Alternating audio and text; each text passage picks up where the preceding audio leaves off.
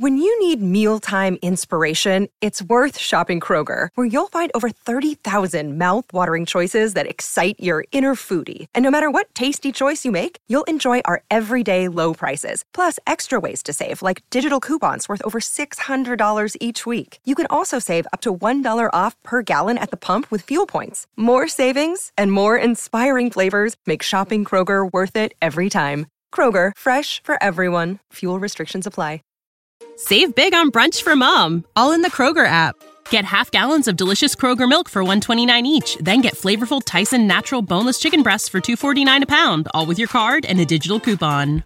Shop these deals at your local Kroger, less than 5 miles away. Or tap the screen now to download the Kroger app to save big today. Kroger, fresh for everyone.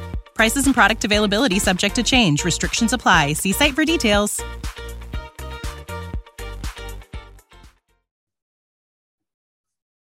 Welcome to Talking Transfers from the 90 Min Podcast Network. I'm Scott Saunders, joined by 90 Min's transfer correspondent Graham Bailey, 90 Min head of UK content Toby Cudworth, and Sean Walsh from 90 Min as well, an editor, and from the Oh What a Night podcast. It's been a while, guys. Transfer window's closed. We've had, I think, a week off. Toby, how are you doing? Because you're going on holiday tomorrow. I'm going on holiday. I am on, I wouldn't say wind down mode because that makes it sound like I'm not doing anything. Slacking. Yeah. Right. But I'm looking forward to having an actual week off because I haven't had a break since the manic summer that we had. I know the last 10 days or so we haven't had an awful lot of football, but I'm looking forward to disconnecting for 10 days and handing over the reins to you, mate, so you can look after all of my worries. Football never sleeps, Toby. I'm going to be messaging you every single morning with the latest on the irons in the fire, which is a section of the podcast that will come up later in the show. Graham, how are you doing? I haven't spoken to you for a while either. Yeah, it's been quite a long break, hasn't it? And now no Premier League football till October. It's a bit of a strange month it's been, hasn't it? With the funeral, etc., and things being off. It's been a strange one. Yeah, Nations League matches coming up over the next few days ahead of the World Cup. Sean, are you excited for England? Not as excited as I was about 6 months ago. Not as confident about our chances now. There are a lot of caveats to the Nations League campaign in June, but it's just kind of killed my excitement unless we do something exciting against Italy and England. But at least, you know, as the Brentford man, it's nice to see Ivan Toney there. And that'll be exciting at least. Nice little subplot. Have we got a Slack emoji called the Brentford man? Yes, we should make that. Yeah, I think it's a little inside joke. Sorry. I'll move on. One thing Sean should be excited about is who's on the plane. Don't think we've done one of those for a while. Oh yes, 26 players at your disposal. I'm sure Ivan Toney will be number 2. I take massive issue, Graham. I take massive issue with not Matt Skillman. I'm coming to him in a second. Gareth Southgate naming 12 defenders in his England squad. That is mad. And you must be seething. Max Kilman isn't in there. I am, and I sent you both. There's a lot of journalists of the same opinion who watch Wolves regularly. I feel sorry for him. I think he's done enough to be in the squad, not necessarily to go to Qatar, but I think Matt Gay has really kicked on in the last 6 months. I think he's done very well. But yeah, it's hard to get excited. I think that striker spot, the battle between Abraham and Toney, which I think will be the story of the next week. Which one of them two start these games? Because I don't see Harry Kane missing both games again. So I think whoever starts the other game, be it Toney or Abraham, I suspect it might be Toney. That could be the story of the next week, and if who's not going. I don't think he takes Toney and Abraham, but I think he takes one of them. I think it might be Toney if he does well in training next week. Is there a chance that they do both go, considering it's 26 players? I know that's only 3 extra, but knowing Southgate, he'll probably pick 3 more right backs. So as Scott said though, Toby, isn't it? I think he's given a sort of indication as to where he needs extra depth, and it's centre half, and I think he'd probably take 4 plus Walker. It depends who he doesn't take. I think it's going to be the story. I don't think Trent. I don't think Trent goes. So I think there's an option. I don't think Luke Shaw goes either. So that does give him options elsewhere, and it just depends if is Calvin Phillips fit, stuff like that. But I think he knows 95% of his squad. I think he knows. He's a loyal. We know he's a loyal guy. Fair enough. We've got him to where he is now. So I don't think we're going to see too many surprises now. Arsenal fans melting down. No Benjamin White in the squad either. Doesn't even get a look in. There's other players that haven't had a look in either. Jadon Sancho overlooked. Marcus Rashford injured. We're going to talk about a strange one, isn't it, Scott? It is a weird one. Considering it's the best he's played since arriving in England, and now he isn't in the squad. Yeah, Southgate, I don't know whether he's ever really been taken by him, but we'll be talking about a few England players today. Jude Bellingham, Harry Kane, Jack Grealish. Unfortunately, Mark Noble never made it to the England squad, Toby, but we will be speaking about him later in the show as well. We're talking a bit about Mykhailo Mudryk, who has been linked with the entire world. Young Ukrainian player, very exciting. We'll be talking about him and interest from a number of Premier League clubs over the last few days and months. And we'll be talking a bit of United at the end as well. Manchester United, that is, Graham. That, although they do have the title of United because they are the highest United in the Premier League at the moment. So no issues there. Let's kick off the show with Jude Bellingham, because we haven't mentioned him yet, but we knew that he would be one of the stories of the next year. Dortmund made it clear they weren't selling him in the last transfer window, but he is now the hot name on the agenda. I think he's the big, probably Declan Rice will come up as well, but Jude Bellingham is obviously one of the most promising young footballers in the world, let alone England, or he's playing in Germany at the moment, but very, very bright prospect. Graham, what's the latest on him? Because we've done a story on 90min.com in the last couple of days. A lot of clubs will want him. What is he thinking at the moment?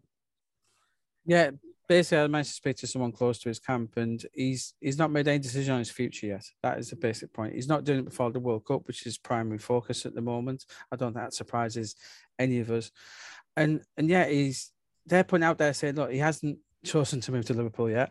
That's not what Liverpool fans are telling me, Graham.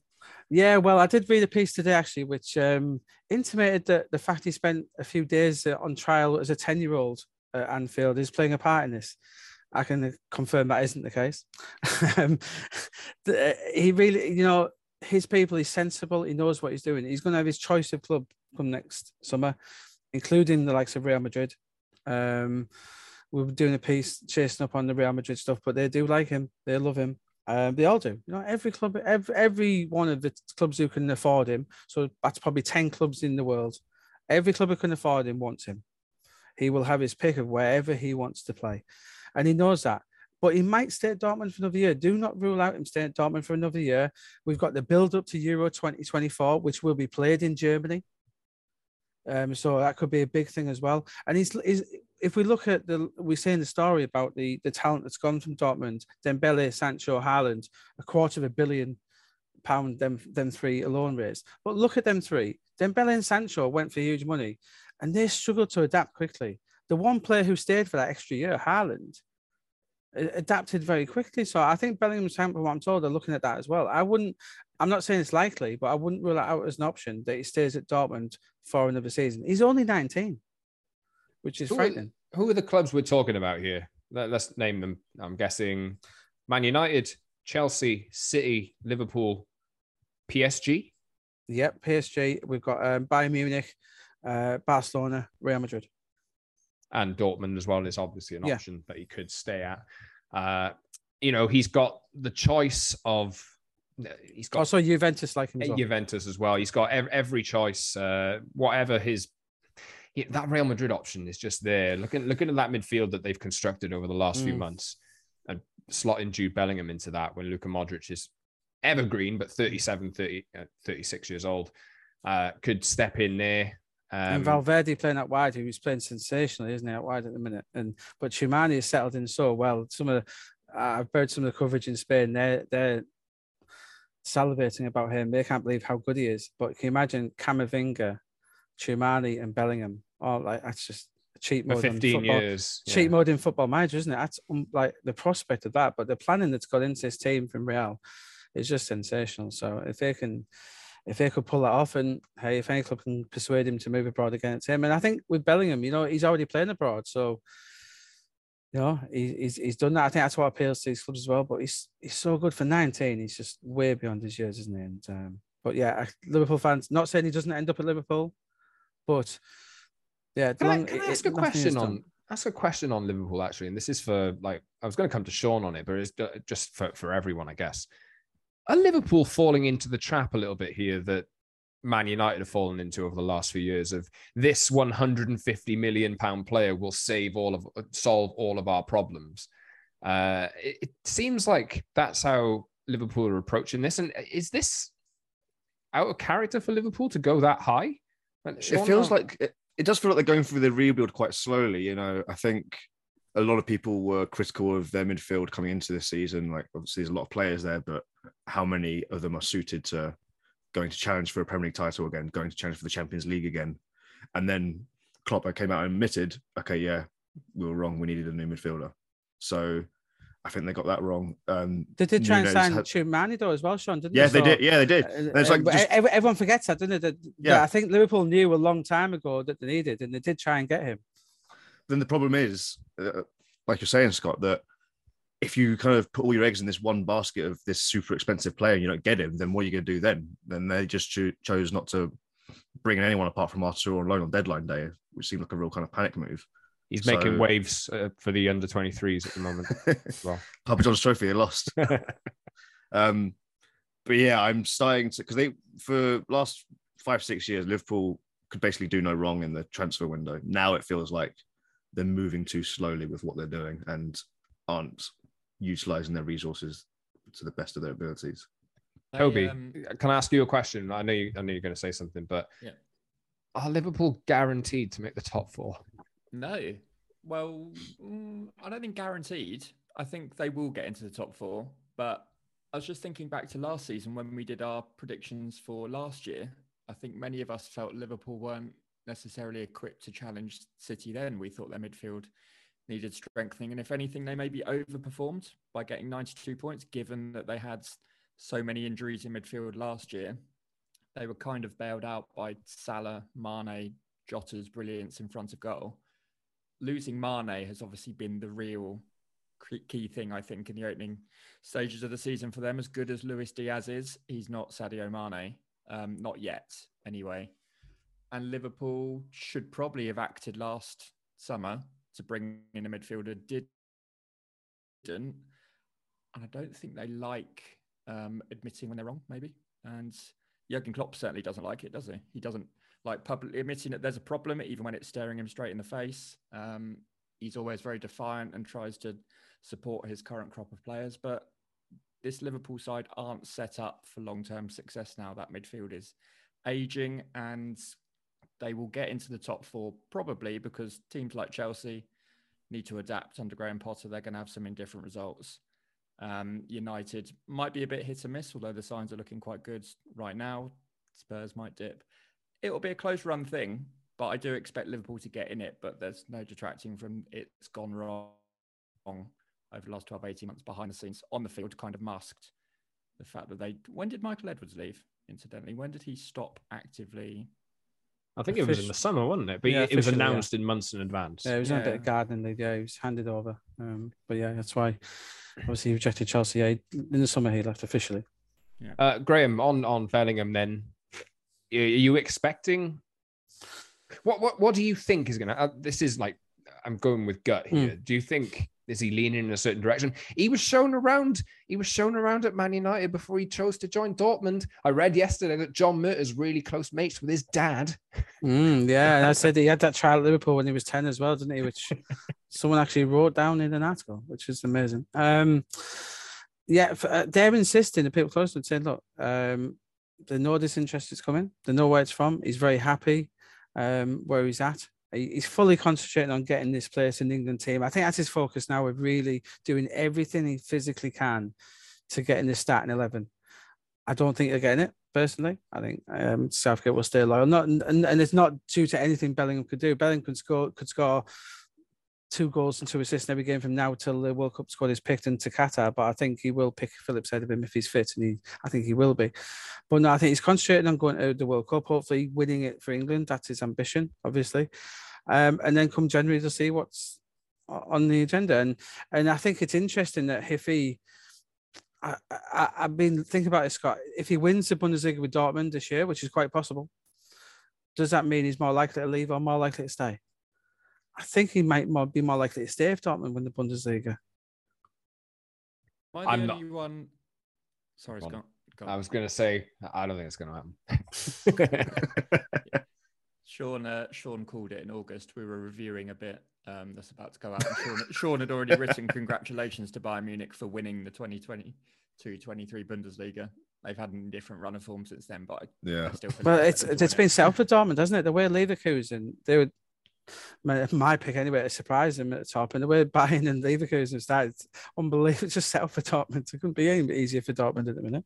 I do think it's notable the view in Germany about Bellingham. So when we met up with our colleagues from 90 back in May, they seemed quite adamant that Bellingham's potential and ceiling was quite a bit higher than Haaland's. I think that's quite notable that hype hasn't hit the English shores yet. I was just going to say, and me and Scott attempted to talk over each other.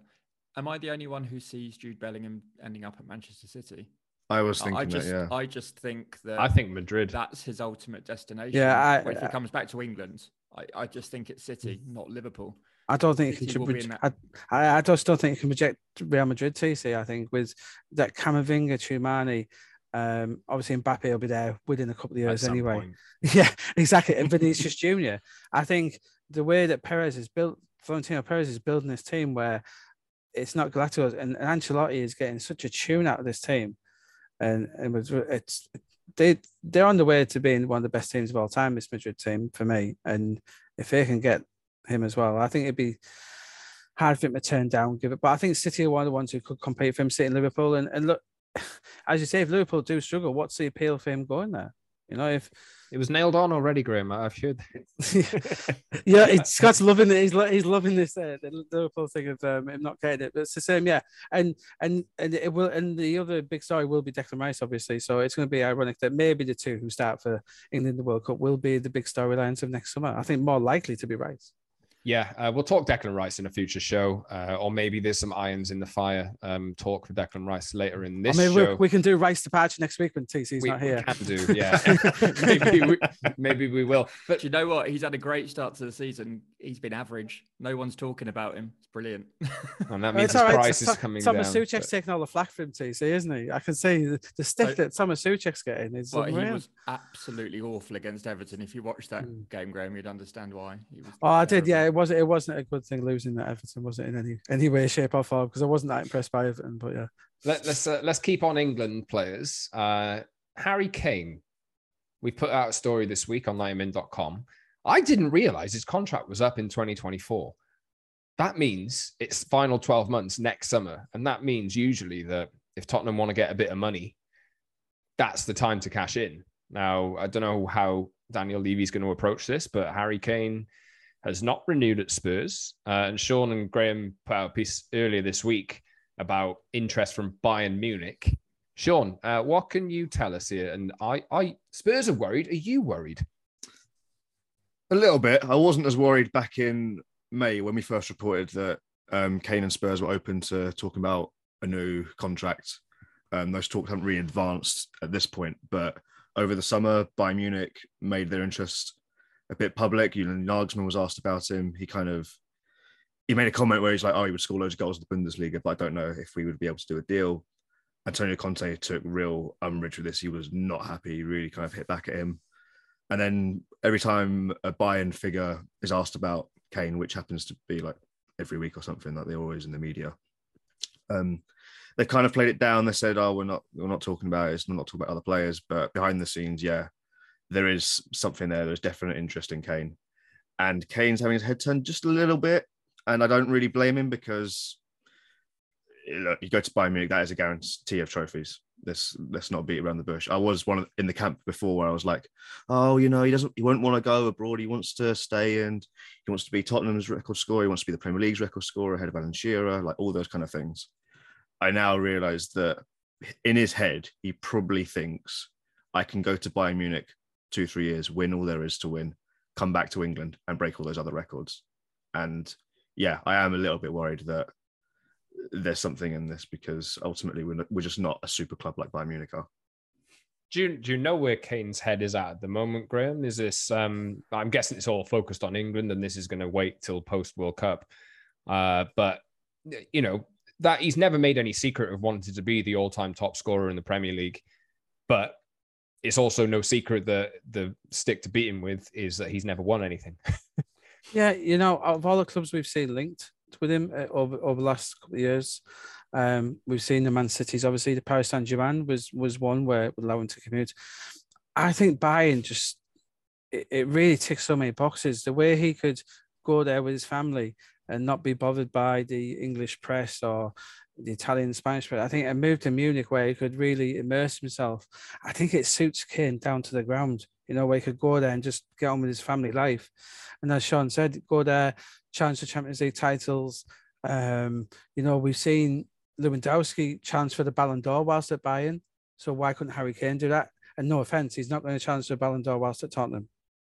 So Munich for 2 or 3 years, it could really, really tick a few boxes, and Bayern, as we've seen, they are missing Lewandowski. And there's not many players who are comparable to Lewandowski, but Harry Kane is one of them. He would fit into this Bayern team brilliantly, wouldn't he? He really would. So I think that's why Sean can see. I think that's why Sean's probably worried, not been words in his mouth, but it ticks so many boxes, this Munich thing, when you think about it. It's like, yeah, you will see the links to Madrid. When he was linked to Madrid, it was like, can we see Harry Kane in Madrid? I'm not so sure where. And so, but this one, I can see it. And as we say, I think Kane will be tied to Antonio Conte's future.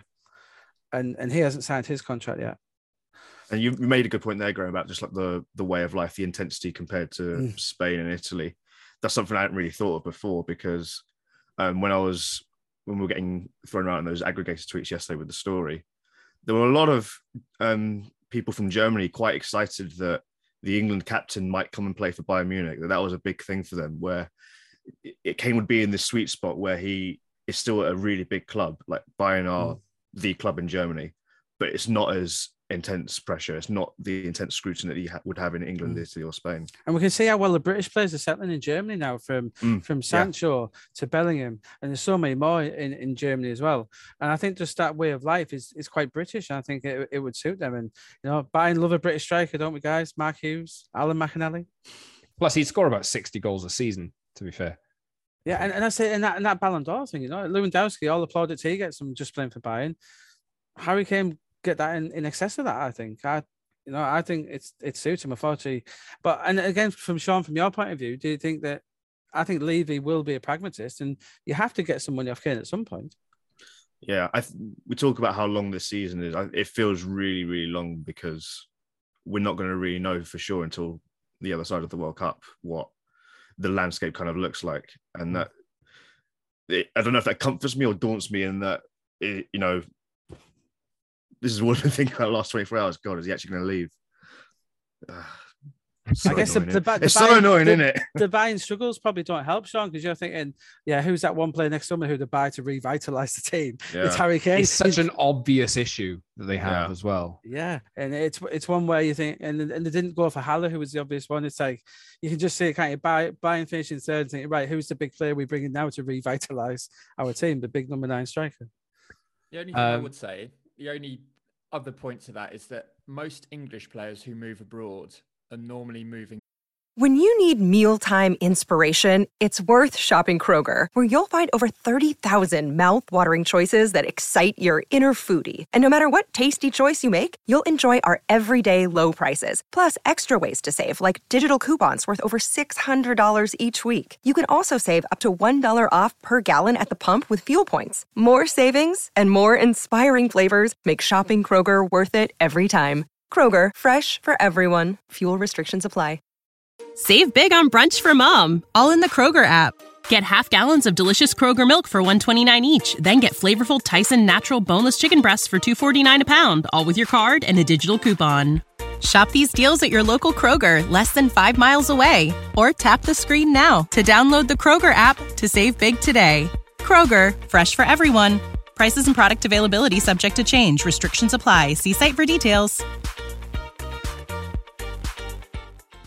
Abroad to prove a point. They're either not getting first team football, Chris Smalling, for example, or they're young England players looking to force their way into the national team setup. Harry Kane's obviously first choice all day long. He can do whatever he wants to do in England, and he's got 3 kids. Do you think he has that respect abroad, or TC? Do you think it's a good point you make? And I think on that bit, do you think elsewhere in Europe, do you think he's one of the best in the world? I'm not so sure they do. I don't, because I think other national teams look at England and they're not scared of us. Track record would suggest that we're not particularly threatening in major tournaments, discount the last two where we've done quite well. And even though Harry Kane has scored goals in those tournaments, a lot of them have been penalties.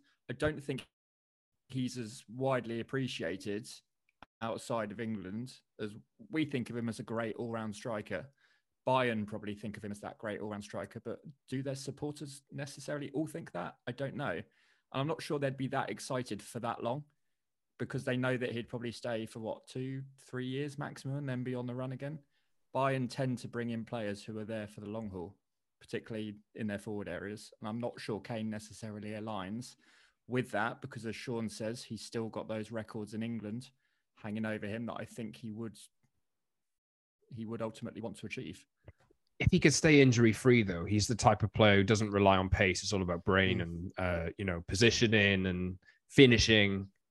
If he can stay fit, and that's always a risk with Harry Kane, but as long as he's not got an injury that's like really derailing him, he could play until late 30s.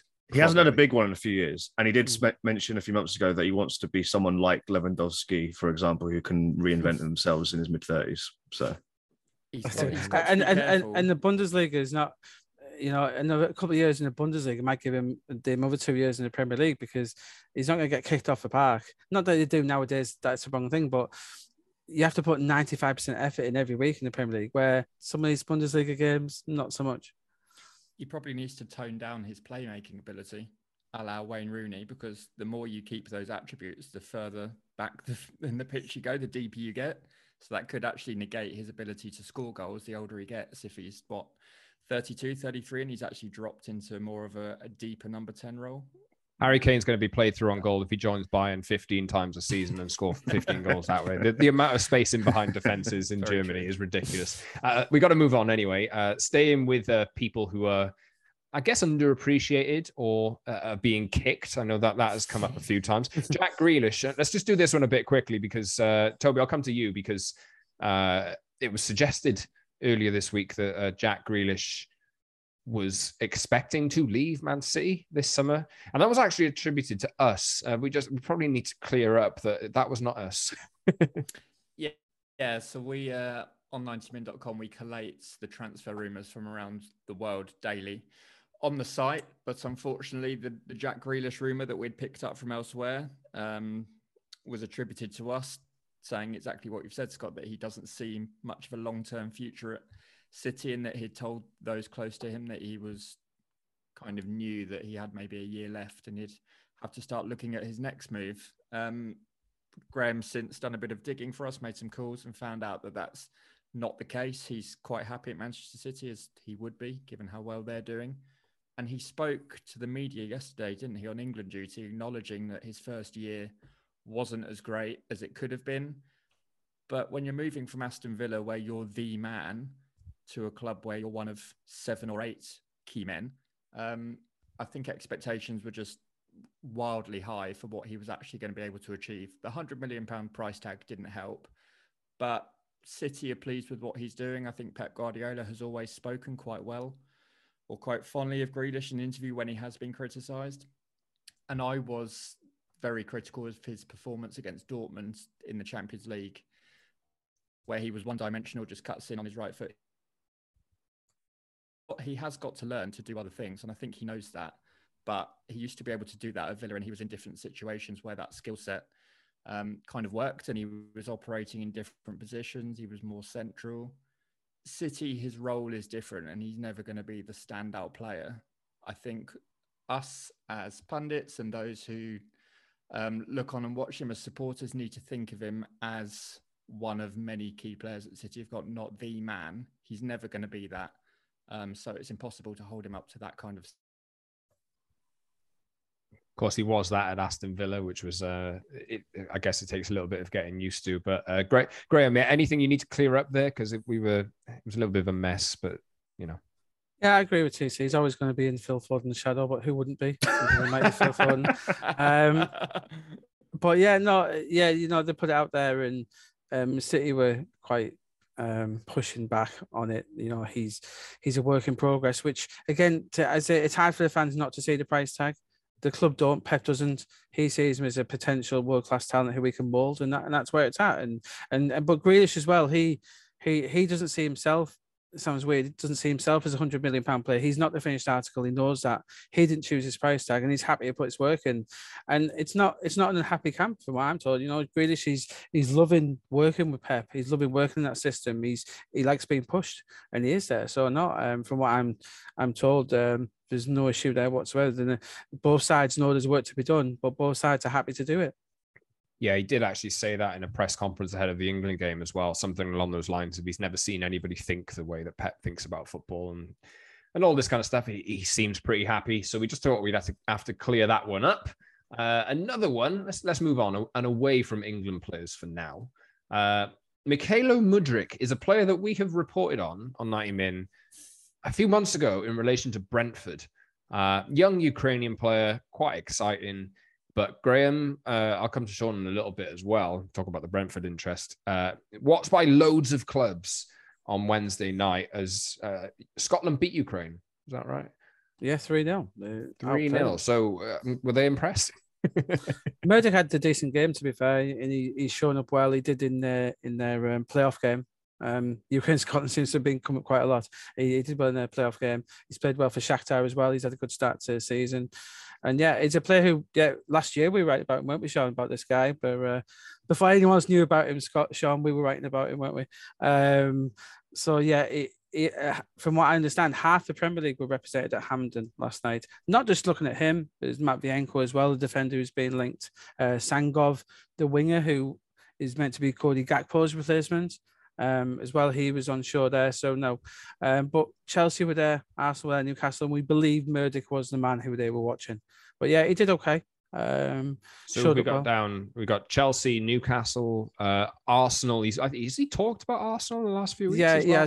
yeah, they liked him. Everton liked him as well. So particularly for Murdoch, but the rest were there. Looking at the other players as well, but Murdoch, yeah, they're all taking a close look at who was first, as we said, first on our radar last year. Yeah, Sean, Brentford tried. Am I right in saying they wanted him, didn't come off? How far did that one get? Tried a few times. Yeah, they wanted him back in January at first. Couldn't quite do it. They really rate him really highly, and I can't imagine that. I think there's probably part of them that thinks, yes, we've been proven right. Everyone in the world can see how good this guy is. But at the same time, it's like, God, that's really going to damage our chances of being able to get him, isn't it? Yeah. He almost went to Germany, Sean, didn't he? He went to Leverkusen wants him, yeah. Was it? Yeah, where they thought he was going there, didn't they, at one point? Yeah, and then turns out he didn't. And then there was kind of Premier League scramble for him in the last few days of the window, but no one could really get it done. No scrambles here, but we do have some irons in the fire. Toby, I need my theme tune. Hang on, no, have you got a theme tune? No, we do need to work on this. Before. We need to work on this. What can you tell us today? Because we've had some news from West Ham concerning your favourite player of all time. Marky Noble is back at the club as sporting director from the 2nd of January, and I think the key thing with that appointment is reconnecting board level with David Moyes. Mark Noble was a huge presence in the dressing room, club captain for a number of years, club legend. He's departed this summer. West Ham have got off to a terrible start. We've been awful, and that's not all down to Mark Noble leaving the dressing room because he wasn't playing many games, but I'm sure it's had an influence. And I think he went to America over the summer and did a leadership course in, I think, sports business. So he's been working on that side of development. We knew that he wasn't going to go into hung his boots away to West Ham in some, confirmed by the club that he will return in the new year, and hopefully, it'll be a long-term relationship where West Ham's transfer dealings haven't always been great. I think we've said that on previous podcasts. A lot of players don't settle necessarily, and it's about acclimatizing to a new country. That's the role that Noble can perhaps play as well. Making players feel more welcome at the club, ensure that they've got what they need around them to be a success on the field and that they hit the ground running, and integrate quicker David Moyes has said a few times already that he wants to integrate and get his players up to speed and that they're not quite there yet. That's something that Noble in his capacity could help with. Graham, I'll come to you on this. West Ham they're in the freebies market or have been, but they haven't made a decision there yet, haven't brought anyone in. Is that likely to change? No, I just want to pop out. Toby, talking of Noble, do you think that's a Kretinsky appointment? Danny Kretinsky, the man who we'll be talking a lot about this time next year, probably likely to take over West Ham, and somebody think it's his appointment? I don't think it's just his, but I think he'll welcome the signed off on it for sure. Yeah, absolutely. It's a good PR move. If nothing else, it's a good PR move, isn't it? Yeah, I think he's going to be consulted on all things West Ham do moving forward, because as we know, the intention is for Sullivan and Gold to eventually hand over the reins of the club to him. And I would imagine Noble will be in that role unless something goes disastrously wrong for many. And we see it a lot on the continent, don't we, Toby? Like with the Bayerns of this world, where Salihamidzic suddenly is in charge of everything, even just after his playing days. So it's a very European thing, this, isn't it? Where normally we think they have to wait 20 years to get to this point, but it's a very European thing now, isn't it? Where Van der Sar running Ajax and stuff. I think this could become a trend in this country quite quickly. I don't think you can underestimate the power of having a leader in the dressing room who has that much influence, and that can translate to board level and influencing club policy and club decisions. And Noble has that. So for West Ham to now have him back on board can only be a good thing. A Trevor Booking type appointment. He was the last one I remember at West Ham there. But yeah, sorry, referring to you, Scott. Yeah, the free agent market. Me and Toby did a few pieces, and it was assumed at West Ham as well, within the coaching staff, that they would look to bring another free agent in. I think that the key thing about their market was they kept Craig Dawson, who was due to go to Wolves. I think the Bednarik one interfered with that, as we've spoken about. And so I think Moyes, he is one. We've seen this in other windows, haven't we, Toby, where he does try and get through when he can. I think that's the case here. But there are some really, as we said before the show, talking off air, there's some great options. I say great, some very good options out there. Jason Denier, 27 still, Belgian national. He's still available. Still in the Belgium squad as well. Wow. Well, we've got Maximovic, the Serbian. So there are some Premier League caliber options out there, but I think Moyes is going to try and get through to January. What, do we have a month of Premier League football left in total before the break? Something like that? Yeah, and Craig Dawson's back fit, and it looks like Naif Aguerd is ahead of schedule in his recovery as well. We might not see him before the World Cup, but his injury is progressing quite nicely. So West Ham have actually got a good number of centre-backs who are fit. Although I say that, Kurt Zuma, we've mentioned him before, and his dodgy knee. For those who watched the Everton game, after about half an hour, he honestly could not run. He cannot sprint. Graham said to me in a message, he's got one speed, and I would very much agree with that. Definitely there's an underlying issue there. I think that was one of the highlights from that game I saw too, where he went up for a corner and he wasn't not trying, but there definitely wasn't a sprint option there. It's like a skip. Yeah, it's like a skip. You're telling me you can't press the R trigger button to make him sprint any faster? Like that happens on FIFA. I think he might have the white cross next to his name on FIFA. Okay, so we'll finish off today with a bit of Manchester United chat. We're going to do a little bit on Diogo Dalot and a little bit on Marcus Rashford. Man United have 9 players who are out of contract at the end of this season, but they have contracts, or that year extension option that United put in most of, if not all of their contracts to trigger on 8 of those players, I believe. No decisions made yet, but Graham, they do want to tie. Do you want to do Marcus Rashford first, or should we do Dalot first? I mean, both of them are in good form this season, especially in comparison to last, aren't they? Yeah, and I think Rashford, he was a player we talked about in the summer, Scott, wasn't he? In terms of he's one who Steve McLaren had targeted, part of Ten Hag's backroom staff, and he told Ten Hag what a good player there was in there, and they were confident they could get him back to his best. They were confident he could play through the middle. And something where I think Rashford does want to do, there's an opportunity there for England and all sorts. So I think this is a clever one for Ten Hag in terms of winning over, not winning over dressing room because he doesn't have to, but if you've got Marcus Rashford on side, he's a massive figure at Old Trafford. within the dressing room, within the players. And if he's happy, it's not winning them over, but if he's happy under Ten Hag, I think that's a huge thing. And I think Ten Hag has recognised you've got a potential world-class talent there. Obviously, he completely stagnated as the club did under Ole Gunnar Solskjaer. He did nothing to improve his game.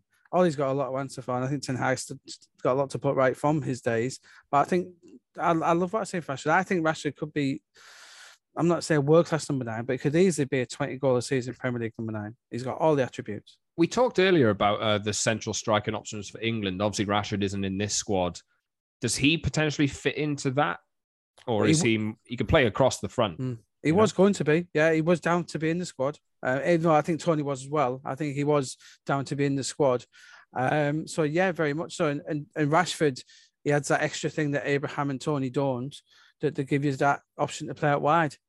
And when you go to World Cup finals, although there is 26 now, so I'm not sure how many jack of all trade players you want to take. You want to take players who fit. Need more defenders. yeah, more defense holding midfielders as well. Yeah, we've got to make room for John Henderson and the like. But yeah, I think he is, Scott, and on the back of this, as we're talking about his contract, I think United, Rashford, we've seen the links to PSG, which I think will help in the negotiations. It's not coming to the table saying if you don't give me what I want, etc. But I think it's a happy camp at the moment, and I think that's why United would like to do this sooner rather than later. It's better to talk to a player when he's happy, isn't it? So, I think they've already told him they're going to take up the option, but I fully expect before the end of the season that Rashford signed a new long-term deal. Yeah. Sean, would you take Marcus Rashford to the World Cup? I think I would. And I think the thing that I was looking over in recent weeks was the use of Southgate in his strikers. And I think it's quite notable that, because remember, Kane didn't start the Euros well. He was substituted in, I think, at least 2 of the group games. And in one of them, Rashford came on and he played up front. I think that's quite notable that that's kind of how Southgate sees him. I think that's definitely someone that will go to the World Cup if he maintains his form and is fit, regardless of what Abraham and Tony do. He does offer that different threat, like in behind defenses as well. I don't think Abraham or Tony really carry that similar. Yeah. I used to have a theory that I think it was in the original build-up to Euro 2020 before it got moved, that if Southgate's kind of persisting with I think it was a 3-5-2 back then, that he should play Kane with Rashford, because Rashford's probably the most stylistically similar in the squad to Son, and it would kind of make sense to just recreate that formula for scoring goals that's been at Spurs. Yeah, for sure. I think we are expecting that Marcus Rashford will at some point be rewarded with a new long-term deal. You can catch that on 90min.com as well in written form in the next few days. Graham, on Diogo what a turnaround, Dalot. Scott. For Rashford, I was just going to say, what a turnaround it's been for him in the last 6 months, where there's United fans who wanted him to be sold in January, and he was so far away from the team, and now he's probably the first choice striker, going to go to the World Cup and about to get a new deal. It's been a huge turnaround for him personally. Do you think? And I haven't seen as much of him PR-wise, like doing stuff off the pitch, which he was getting far too much. Any criticism was ridiculous. But do you think he's obviously putting a lot of effort on training ground with McLaren, with the staff? Do you think that's really been visible? Oh yeah, I think so. And I really think with Rashford that he's spoken on a preseason tour about actually having a preseason for the first time in 5 years or something along those lines. Being able to work with a coach who, and this is always a big thing with Ten Hag, and you mentioned Ollie there, Graham, didn't really improve players and work with them like one-to-one quite that much. And you've seen in Ten Hag, he's got very specific instructions about how he wants his players to operate. And, I think Rashford is one of those players, one of several players who can really benefit from just having instructions to follow in order to, improve his game. Because it's just like, we used to joke about Jose Mourinho being at Man United, and he used to just say, this is how you defend, just make it up going forward. that was pretty much it. And I think it's probably not changed for a few months, a few years even, at Old Trafford. Would you still put Martial? Would you still do you still think Martial's better than Rashford, as you said last time? He's a different option, Graham. He's a different option. I don't know. I think Rashford will probably start against Man City, providing he's fit after the international break. But I think if United are expecting that they're going to play teams who are going to sit in against them, I think Martial's probably a stronger option from there. But, One for another day. Let's finish up with Diogo Dalot, Graham, because there was some interest from United in Santiago Arias, I believe it was. But United already have Aaron Wan-Bissaka and Diogo Dalot. Wan-Bissaka's pretty much out of the picture as it stands, but still at the club. United are impressed with Dalot at the moment as well. He's been in good form over the first few weeks of the season. Well, barring the first 2 games. Yeah, it was one of the position groups that Ten Hag wanted to improve in the summer. He came in. He wanted a new right back. We know Serginho Dest was an option for him. We know Juranovic, the Celtic defender, was an option. And it was obviously, he knew Wan-Bissaka wasn't the one for him, but Dalot he's given a chance to. And he's done exceptionally well, hasn't he? He's done really well. They've got a year option on him. And he's got a lot of interest in abroad, Dalot, from his time at Milan, in Barcelona, we're looking at him. And yeah, I think he's very much part of Ten Hag's plans. Now, Ten Hag has liked the way he's trained, likes his attitude. And so, yeah, he looks well on his way to getting a big new contract from United as well. And it's an interesting one because obviously Wan-Bissaka do have to carry that wage as well, and obviously Dalot would like to give a big wage increase too, but it's Wan-Bissaka who's the issue. Will we see him move out in January? Possibly. But yeah, in the Arias situation, we're looking at him. He's represented by the same agents who look after Erik Ten Hag.